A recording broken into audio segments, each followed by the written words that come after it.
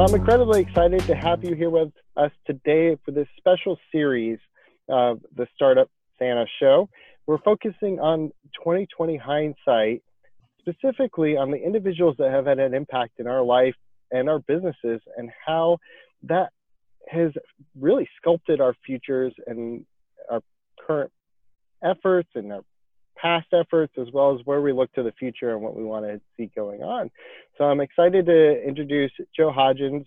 He is the Chief Disruptive Officer, and then a little tell about what he's currently working on in his business, what that business is, as well as a little bit about himself before we dive into a few questions. So Joe, take it away. Sure enough. Hey, well, first of all, thank you, Robert, for having me. This is pretty exciting. I love doing a deep dive and a look back, especially, after a year like 2019. It's always helpful to kind of look at that and decide where you want to go in 2020. And it's funny that this was such a perfect opportunity for you to call me. I've been procrastinating on all my 2020 goals, and this is sort of a little kick in the pants to remind me that, hey, it's time to get on it. Just from a little historical perspective, I'm Joe Hodges. I'm the Chief Disruption Officer of a healthcare company called CareValet. And CareValet is a consumer health platform, and we've created what we call a guided consumer healthcare experience. We realized that, that healthcare insurance companies and health plans don't really give a very consumer-focused application or front-end experience to the consumers in order to find care, to get care, to have their needs managed when they arise. When we were analyzing the healthcare applications that were out there, they were really designed to manage customer service experiences and to resolve those challenges that the health plans have. But when we sat down and we looked at what we call System 1 thinking, and I'm a big fan of Kahneman, who is System 1 and System 2 thinking, and we're in our tiny brain when we're having a healthcare experience. We want to resolve it. We want to figure out how do we get to the hospital? How do we solve this? I've been diagnosed with cancer. What do I do? Who do I call? And we realized that we really needed to give an experience to a consumer that helped them find a solution within one or two button pushes. And that's what we did when we created CareValet. And we just had, we started a few years ago, but we just had a relaunch of our application in November. And so that's kind of what has occupied my 2019, other than just finishing my doctorate, which I graduated from USF with a doctorate in business administration in December. So that was massively exciting. So 2019 was a huge year. It's really exciting. I know I've been watching you on the social media, and everything that you're doing there has just been really insightful and inspiring. Congratulations again on that PhD. It's not a little feat by any means, and it's incredibly impressive. I want to talk a little bit about what got you there. What and who were the motivators to drive that incredible year last year? Yeah. No, it was amazing from the doctorate experience. And I want to clarify, because it's an important distinction. In business administration, they provide, you can get a PhD or you can get a doctorate. And I've got a doctorate. And the distinction between that is that our goal is to be a scholarly practitioner.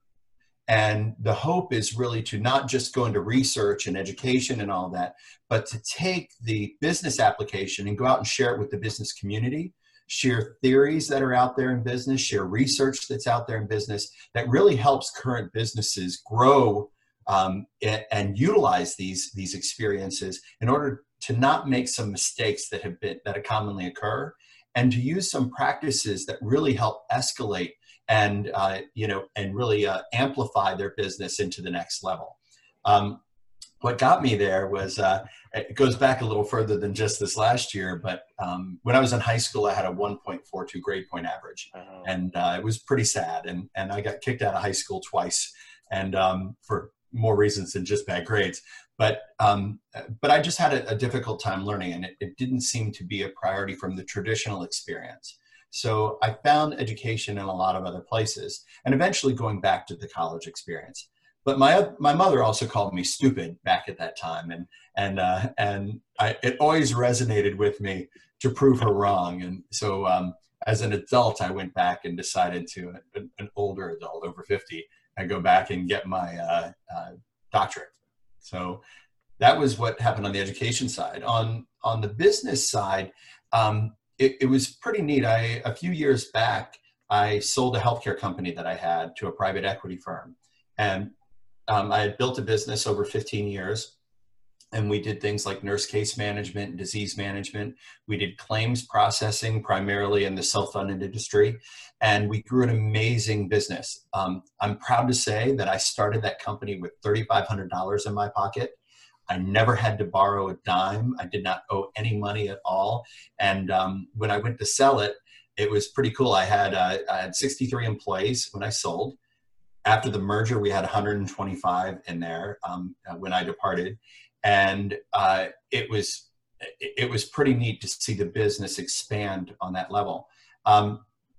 But after I got the business up to that point, and then I sold it, I had some time on my hands, and also knew that from what I was doing in healthcare in that self-funded space, the consumers were still often overlooked. And there was always questions from the consumers when they would call about, how do I schedule an appointment with my doctor? Which doctor should I get? If I have an emergency, it's hard for me to figure out what to do.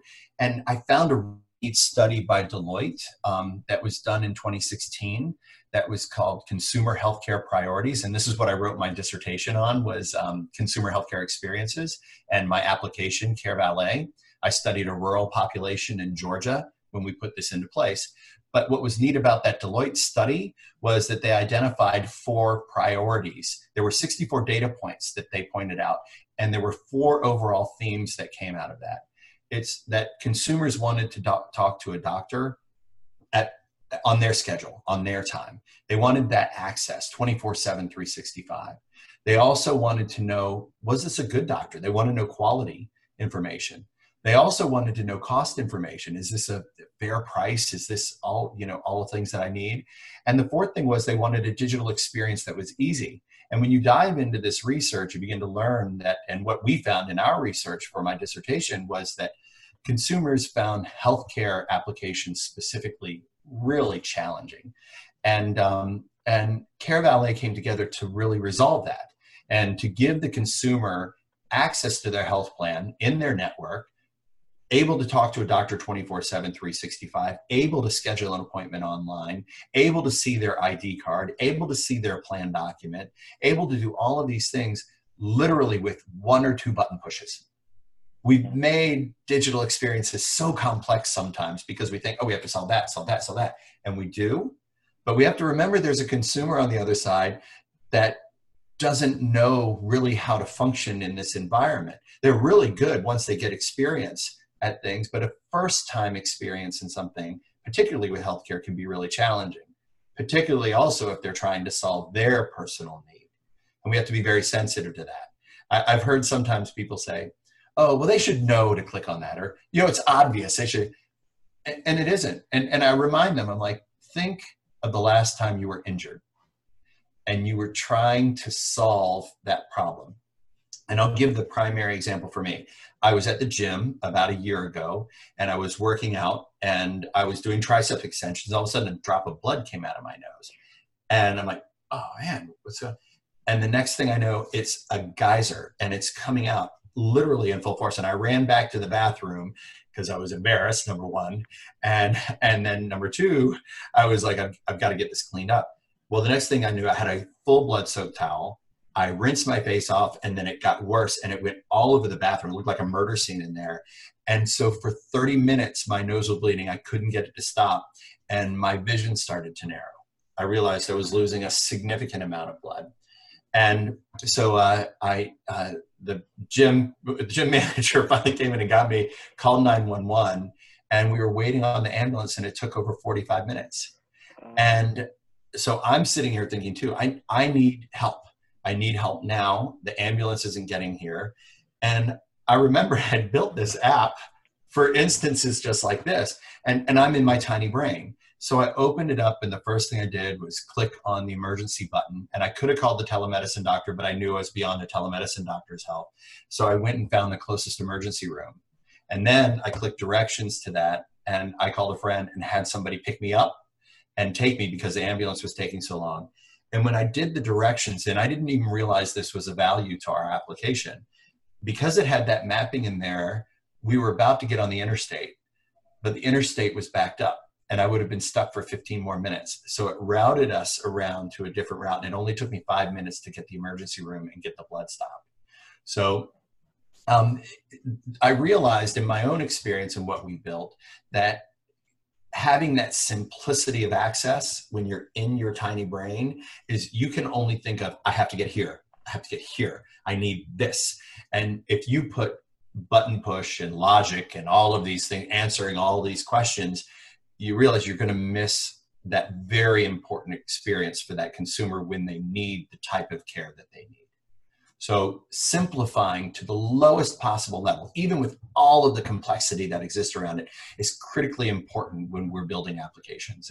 And that's what my focus was with CareValet, but it was a really important reminder as we look at all applications and all things that are being built. The ones that are really succeeding at the highest level are the ones that are building to the lightest and easiest touch of consumer experience as it's needed. So that's what happened. And that has been my experience over 2019 and really focusing on building that. So that's a very powerful story about actually experiencing the main reason you've built this out. So tell me a little bit about, as you think back about the last year and even beyond, what resources have really helped you on that journey? Who are the individuals that have made an impact to help you be successful in what you've done? I mean, obviously bootstrapping a startup from $3,500 and growing it to a massive company with a sellout is no easy feat. And the community around you, it tends to be a big part of that. Who in that community has had the biggest impact in helping you be successful in that?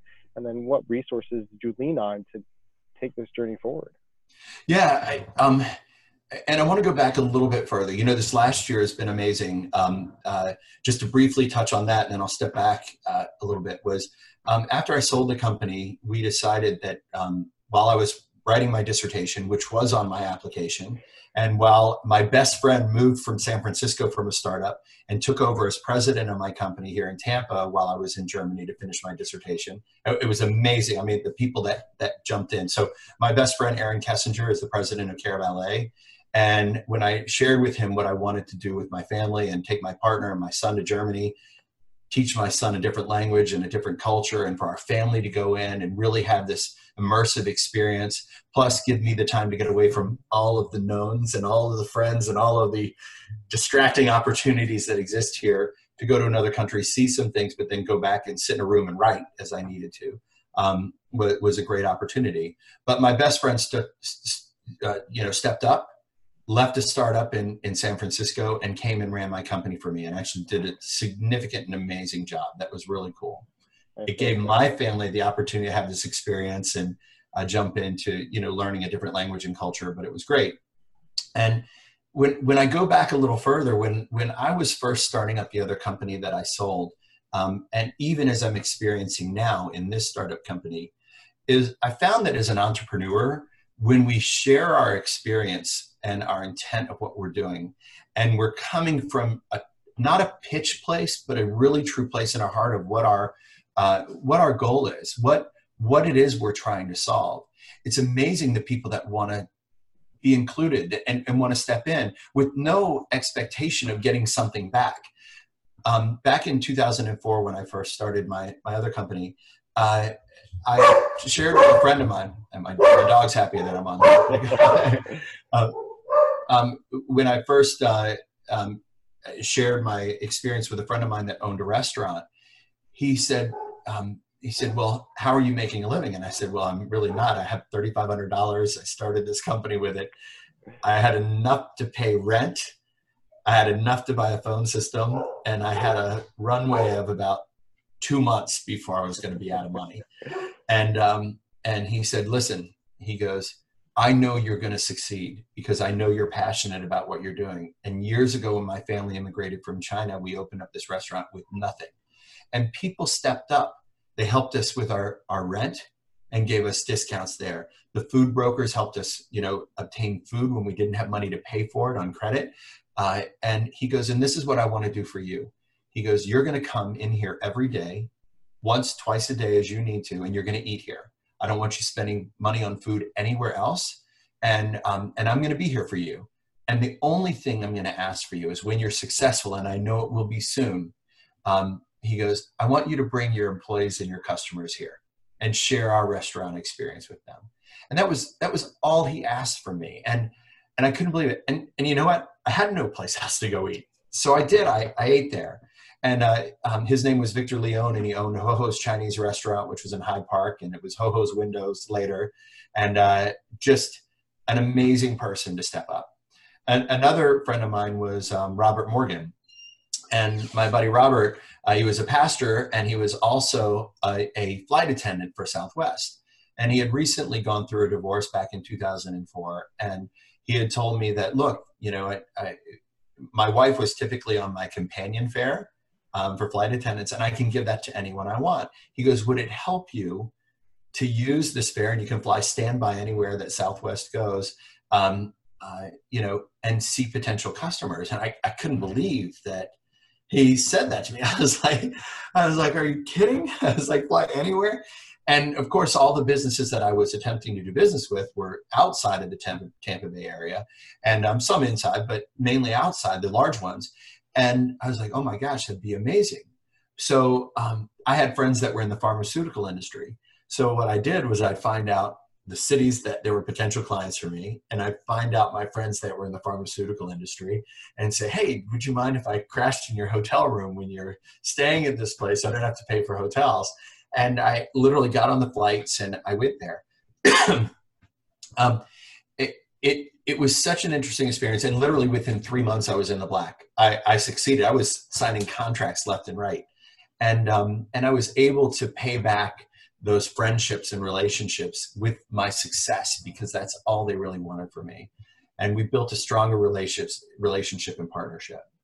In building Care Valet more recently over the last couple of years, having Aaron step up, having Linda Olson at The Wave be an amazing person who's been, we ironically went to college together and worked in a gym together back in Florida State back in the 90s, or God, late 80s, early 90s.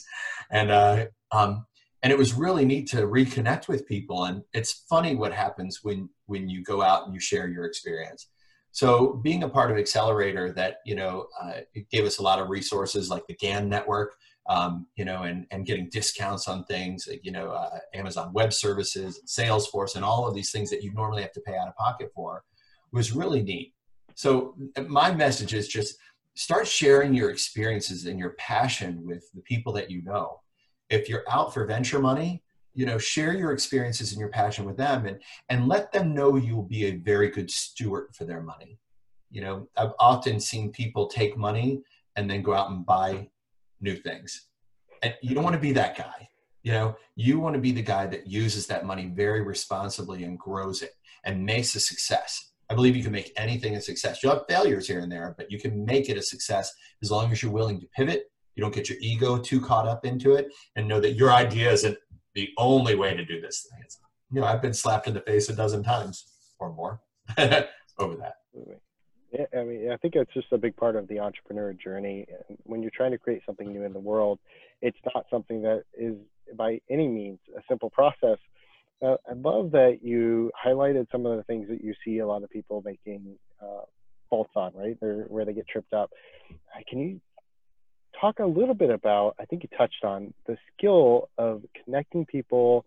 Is there any other unique skills that you think you bring to the table? Because it's not very common to find people who are actively networking and engaging and asking people for help. That's a rather rare trait. Yeah. So, in the startup world, anytime, we really don't have financial resources at a lot of levels. And I was really, really fortunate. When I started sharing my story, I would share it with people that I had positions open with. And and you begin to see if you're passionate about something, they carry that passion. And there was a beautiful woman, and is a beautiful woman named Maureen Beacott, who interviewed to come and negotiate healthcare claims with me when I first started in 2004. To this day, she's still an employee with me. But I promised her when I first met her that I could pay her $10 an hour. I didn't have any money coming in, so I was like, I know that we can make this happen in a short period of time. I need you to trust me. And she went home and talked to her family about it. And they said, run away from this crazy man as fast as you can. And she said, and she tells me this, she goes, there was something I believed in you that was more innate than any other place that I had ever worked. And I knew that when you told me that you could make the success, that you would give everything you had. And she goes, and I couldn't walk away from that. I had never been a part of that. And I always wanted to be a part of that. And she came to work for me. And fortunately, I was able to make that paycheck. But if I hadn't been able to make those initial paychecks, then she would have still been there with me, helping me fight, the good fight to get to that next level. And she always did. And this is a little passion story about her. When we first started becoming successful, I moved her up from making $10 an hour to paying her $35,000 a year. She managed the finances for my company. After several years, we were been very financially successful. I told her that we needed to move her up to $65,000 a year, and this is back more than a decade ago. And I thought I had an acknowledgement. Now she managed all the payroll and everything. A few years after I told her that, she called me up one day and called from the other office, said, "Can I come over and talk to you for a minute?" And she said, would it be possible if I could have a little bit of a raise? And I said, well, didn't I just give you a raise, not too long ago? And she said, well, no. And I said, what are you making? And she said, I make $35,000 a year. And I started crying. I was heartbroken. I'm like, Maureen, I thought I said to raise you up to $65,000. And she goes, well, you told me that, but I didn't think we really had enough money at that time. And I didn't want to do it. And I wasn't going to take a liberty.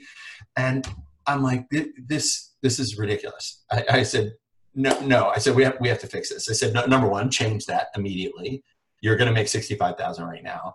And then I went to the bank directly myself because I trusted this woman so much in the 15 years. She's been with me for the 15 years in the last company, that she was the signer for all my checks. I did not sign my checks. She signed the checks because she would not let a penny go. I monitored everything very carefully, but she would never let a penny go out or in without knowing exactly where it belonged and exactly where it went. I went to the bank that afternoon and I calculated out how much I should have paid her over those last several years. And I had the bank stroke me a check from the account for that amount. And I gave that to her. And I said, this is what you should have been making all along. And this is what you deserve now. And this is yours. And we built such a strong relationship and stretched such a strong company because of the passion that we shared and that all of our employees did. I can't think of anybody that worked for me that didn't have the passion to give their all to our customers and to share the culture and vision that we had. So much so that in 2011 we were a small business of the year with the U.S. Chamber of Commerce, or the Tampa Chamber of Commerce, and that was a really exciting and award that really honored the efforts of my employees. Not necessarily just, it didn't reflect on me, it reflected on the belief system that we carried together. And that's really critical. If you don't have your belief system, if you don't know what your culture is going to be when you're getting started, then you need to pause for a minute and really think about that, because your culture is going to take you to that next level. Yeah, no, that is incredible insight. And I completely agree that has probably been a big part of your success, is being able to inspire that passion in those around you. I think what I'm a little curious about is, has that had a bit of a repercussion in the community, right? You build this entire culture in a company about giving back and being 100% passionate about what you're working on. Have you seen some of those individuals take that beyond just the workplace. Yeah, it's amazing. Some of the employees that at some point either I let go or they moved on their own. What's really neat is anyone that worked for me that I let go was not a bad employee. They had a great vision and it was a little bit different than mine. And they needed to go out and explore what that was. And I had 2 nurses that worked for me, and it was really difficult when I let them go. But they went on to do some amazing things in other companies, and their vision was a little bit different. It wasn't wrong, it was just different. And they were able to go out and have that experience. And they're brilliant, brilliant people. I go back and I look at where they are and where they were and where they are, and they have so much to be proud of. And I'm so proud that and honored that they even gave me the time that they did working in my company. So we get a lot very caught up in some of the people that have worked for us or that leave us. And it's frustrating at times because we feel sometimes people are irreplaceable and the engine is moving just fine. And I have all this weight off of me because it's moving just fine. And now they're going to leave me and disrupt my life. We have to get beyond that thought because, people excel and they learn and they have an experience that's greater than sometimes your vision to share. And it's important to nurture that and move that on. And I even know, with my best friend, Aaron Kessinger, that's working for me, this is his first opportunity to be president of a company, but every role he has ever had in healthcare, and he's worked, for major health carriers in the past, he has accelerated and exceeded every expectation in all of the roles that he's ever had. And I know giving him this role, and we think president of a company, that's a pretty big role, is in his capacity, it's still here. Because his capabilities are way beyond mine. And I'm excited to see where that will lead. And I know that I'm going to get the call one day that it's time for me to go. It's time for me to have that next experience. And I'll be sad and upset because I'll have to work harder to fill those shoes at that point. But it'll be one of the most beautiful days to see when that happens. And that'll be exciting to see. So, yeah. Absolutely incredible. I really appreciate you taking some time and going into the story behind the story. I guess the thing that I'm a little curious about is after all these experiences, all these communities that you've built around what you're trying to change in the world, what would you have wanted to know when you started out that you know now but didn't know back then? Right? It's an incredible story. The amount of that you've overcome and achieved, and what you've been trying to create in the world is mind-boggling. I'm having a little time wrapping my head around it. I don't think I've seen this much of the story I've known about what you were trying to achieve and what you've brought to a lot of the community in Tampa. But it's powerful, and I truly appreciate that. Thanks. Going back to that beginning. What do you know now that you wish you'd known when you started?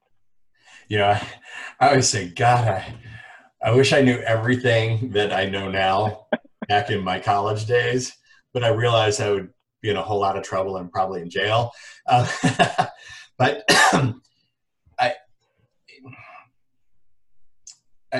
I wish I had taken the time because, I have what I have that a lot of entrepreneurs have is the mind storm.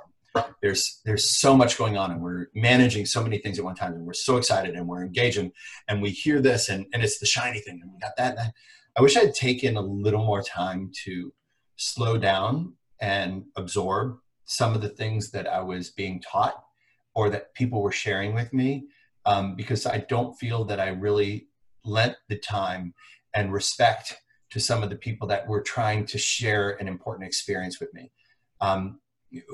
Many times we feel that we have the answers, and we really don't, because it's not necessarily the answer, it's the perspective.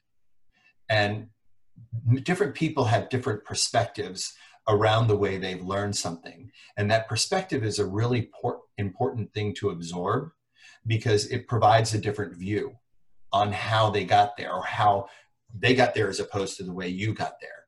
And those perspectives are beautiful and they're art for people because it's our own art, the way that we define things.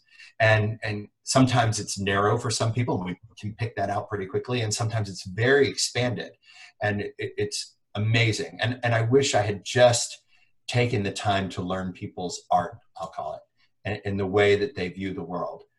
Because some people we would call crazy, if you give them the time to learn the way that they're thinking about something, we'll find that, God, they have a beautiful vision and a beautiful perspective. And I'll get this. Always love to go back to Aaron. It's I'm not a patient driver in traffic, and so I'll honk my horn or yell at people sometimes, and he tells me all the time. He goes, he has a beautiful mom that we call Miss Dorothy, and Miss Dorothy is she is not a great driver, and she's older. And she needs a little bit of time to think. And she's had some health things that prevented her from thinking very quickly and responding very quickly. So she'll drive a little slower to be sure she's getting the right street or making the turn or doing something right while she's driving. And he goes, every time you see someone that's annoying you on the road or that is going slow or blocking you, he goes, I want you to think of Miss Dorothy. I want you to pretend that that's my mom in the car outside of there.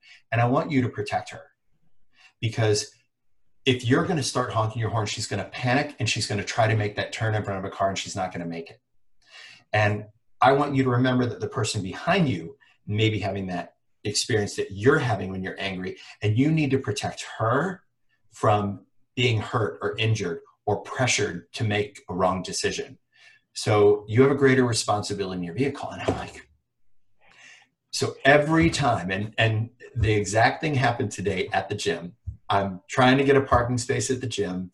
This little old lady is in front of me going into her swim class, but she's in her car and she's trying to maneuver into this parking space, and a line of 5 cars is behind me and they're all honking.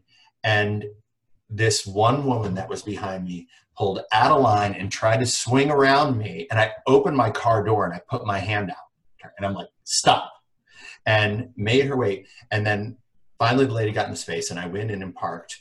And the woman came up to me, and she goes, "I'm sorry. I didn't realize I thought you were just blocking traffic." And I said, I'm going to tell you what my friend tells me. I said, there was a little woman there that was trying to park, and an older woman.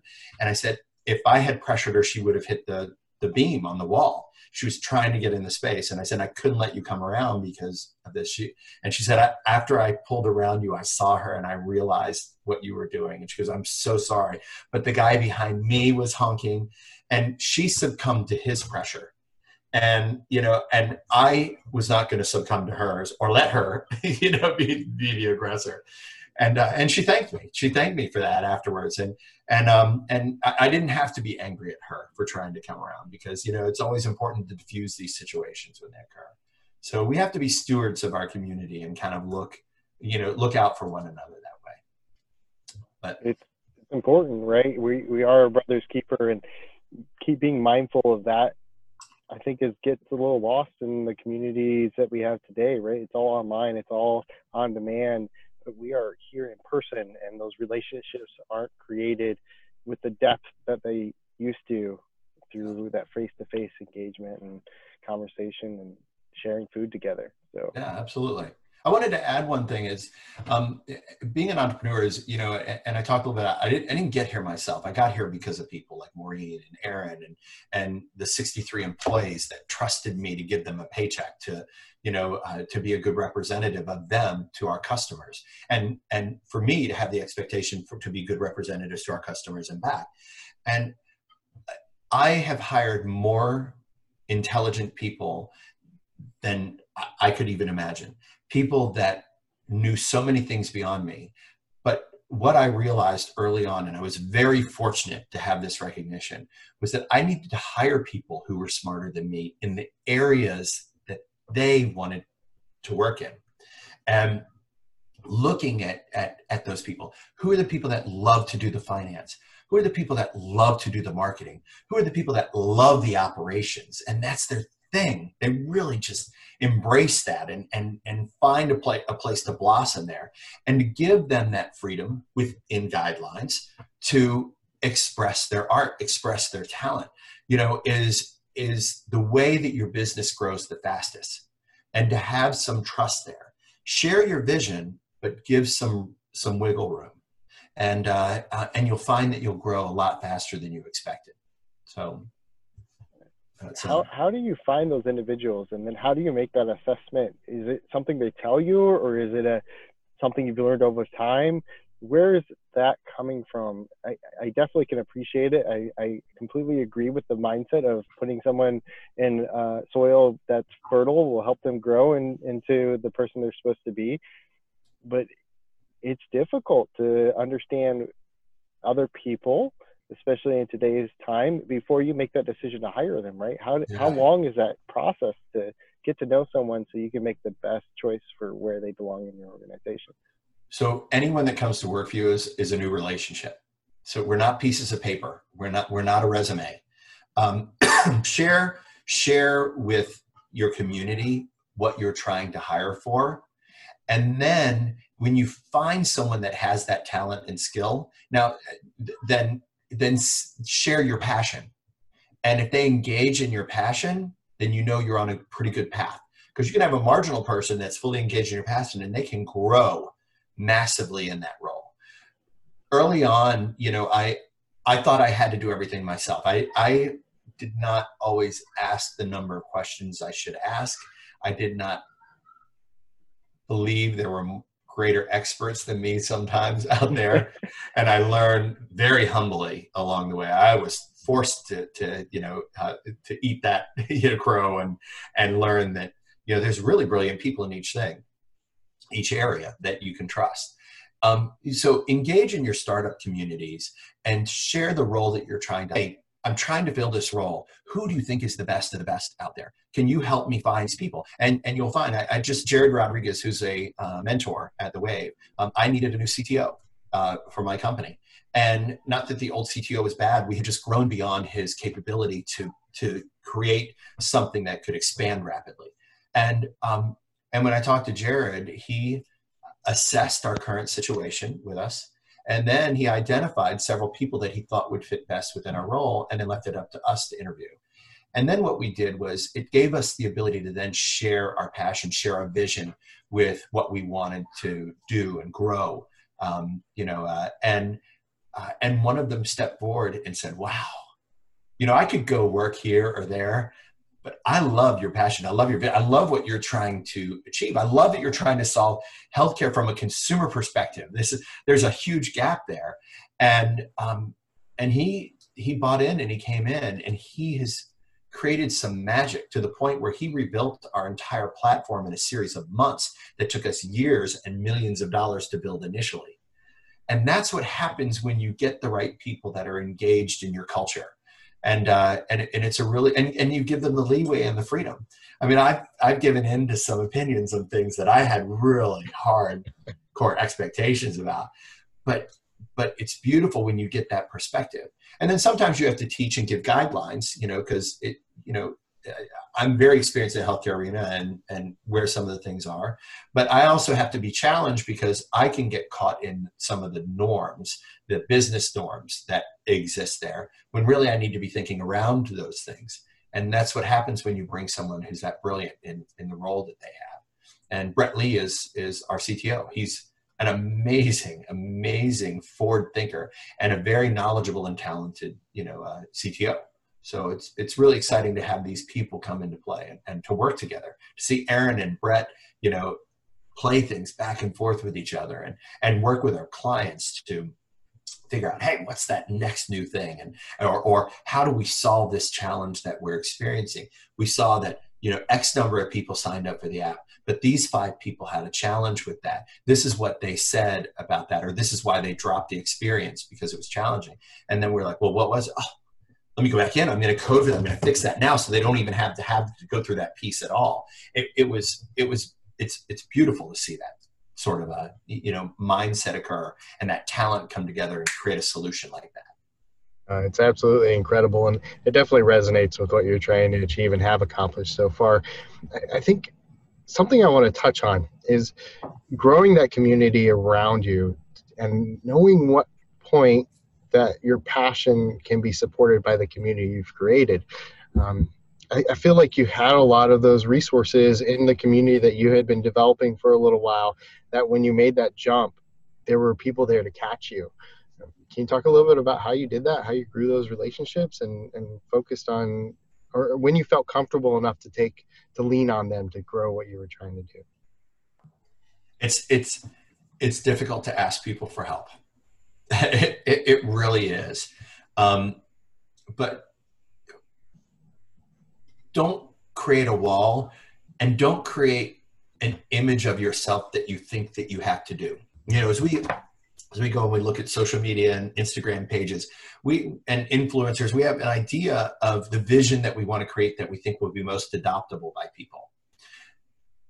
Get your head out of that space. Social media is important. You want to communicate what you're doing, but your authenticity is really what allows you to grow in those relationships. Share your vision and your authenticity, and you're going to get truth back to you. And that's what you're really asking for. You're not asking for acknowledgement. You're not asking for agreement. You're asking for trust and truth to come back to you. And it's critical, because you'll hear what people are telling you. And it's important to gauge that trust and that truth coming back to you, because those people are giving you their experience. And sometimes it may not be the vision that you have. It may just be the experience of the current norm. But you begin to hear and learn that, because sometimes in those people, if they're being authentic back with you, when you're being authentic to them, they'll generally start getting authentic back with you and tell you what their limitations and knowledge are. And that's where you want to be with somebody, when you're really trying to set a mindset with them. And you begin to learn from each other at that point. And once those initial walls get broken down, then you can begin to gauge, is this a relationship that I need to pursue? So there's some amazing mentor networks out there. So I'd look to the Wave, and, and I'm on the board of the Wave, so I'm a little biased. I know there's other groups, Embark Collective and Dream It, that have amazing people around it. But one of the largest mentor networks is at the Wave. And when we go in there, and if you leverage that, because you have to ask for the help to leverage it, and it's hard to do, get these people around you and share your experience. And don't just go with one mentor. You need to, all mentors have different experiences. So go to several people and start talking to them. And then talk to your peers too, because sometimes they can share with you some of the good experiences and bad experiences they had. What I've found over the years in doing this is, with my peers, some of the bad experiences they had with some mentors or venture firms were bad from their perspective, and not necessarily bad because the intent to be not a good supportive mentor or venture firm was there. And but begin to ask, what resources do I need to have to evaluate that and to better communicate my story? So there's a lot of buckets that I just kind of touched on in there, but ultimately it just comes down to building that trust initially and asking for the need for help. Because even if you can sit with a venture capitalist and tell them, say, I'm not that experienced in the venture capital world. I'm not even sure how to fully approach this. And I need to trust somebody and to hear from them. And if that person doesn't jump, it jumps right in and says, well, you need to take my money and here's my terms. I would be a little guarded with that. But if they say, hey, I want you to go out and read this book. I want you to talk to this attorney, take some free time with them and understand a little bit about, what types of terms are available to you. These are the things and the steps that you want to do. And I think there's a great book called Venture Deals that's out there. And I love it because it's regularly updated by the attorneys that wrote this thing, and they are venture capitalists, and they literally they pull the curtains back and they let you see Oz sitting back there, in all his glory. And they say, this is what happens. And you need to be, especially if you're looking at taking money in a firm, you need to be better than the attorneys that are going to write the paper, because you're the only one that can make understand the value of what it means to bring that relationship together. One other piece that I'd love to add, especially to anyone looking to take money, and I never have, so I have to be very clear that I never have, but if you're going to take money, literally consider that. And I talked earlier about this in the podcast, is look at this as, this is not your money. This is something you need to protect, like you're protecting Miss Dorothy driving the car in front of you. You know, this is something that you want to use responsibly, that you want to use to grow your company, that you want to share the story with way down the road about it. Gosh, how this person in the seed fund came in and they gave me, you know, these dollars. And I really wanted them to be a part of it because they trusted me with that. The stewardship of those dollars were very important to me. And I look at that in the same way as the employees that first came to work for me. I promised them a paycheck. And to me, that was my seed fund. You know, they gave me their time, believing that I would pay them, but knowing that I may not be able to. And I went home one day. There were nights I couldn't sleep. There were nights I cried because I didn't have a check that came in and I wasn't sure if I was going to make payroll and how was I going to do it. And I went out and extended my credit card to the absolute furthest limits to be sure that those checks could be paid, you know, those paychecks could be, you know, paid. And that's what we do. And even after I was in the black, I wasn't this far in the black, you know, I was this far in the black. So every time it exhausted the funds every month for those first several years. And I literally had to play a really tight game of, you know, doing the business and making the collections, making the paychecks, making the, you know, all of these things. And payroll is your most expensive thing. And those people that come to work for you, they need to live. They have families they're taking care of. And we're the stewards of that responsibility. We have people that have given us their lives. And that's the way I looked at it. Those were my seed funders. And I had the duty and responsibility to ensure that they were never in financial pain. So beyond just ensuring they had the money, I did a lot of things in building our culture.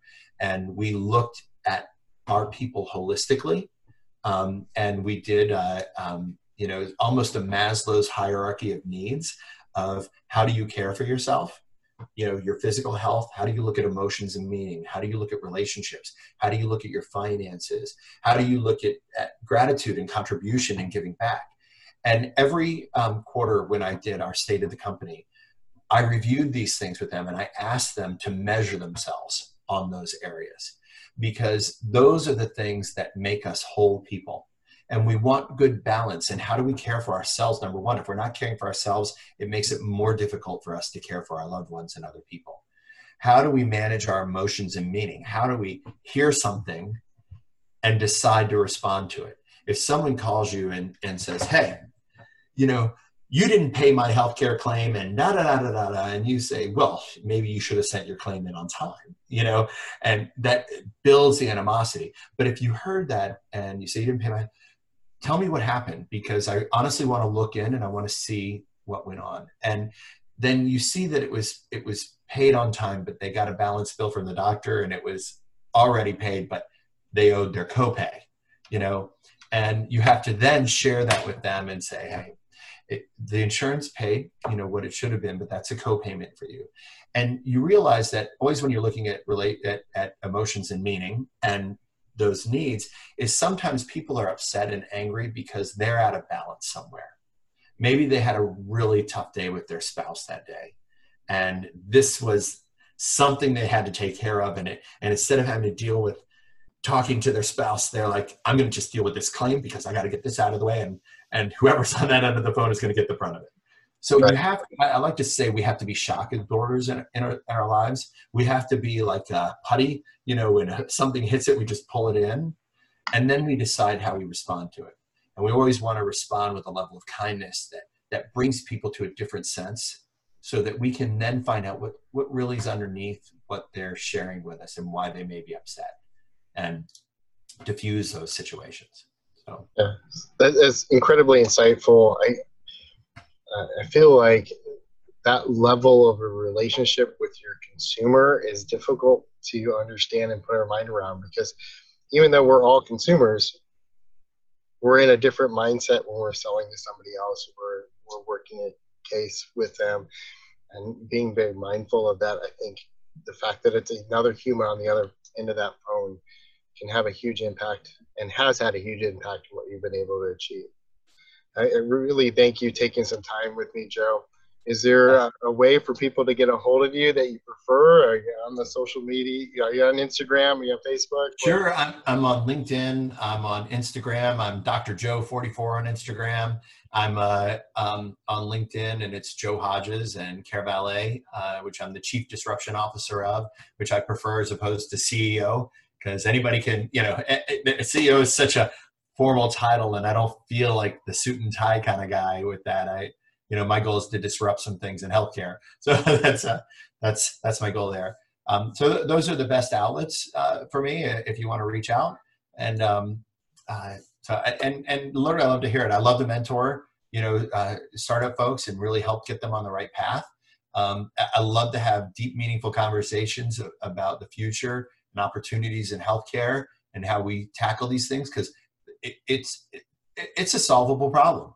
It's, the current state of healthcare is unnecessary, and we have the ability to solve it today. The solutions are out there. We just have to get more people engaged and get them out of traditional ideas of healthcare to get them down the right path. It's incredible. I'll definitely post all the links for ways to get a hold of you in the write-up for the podcast.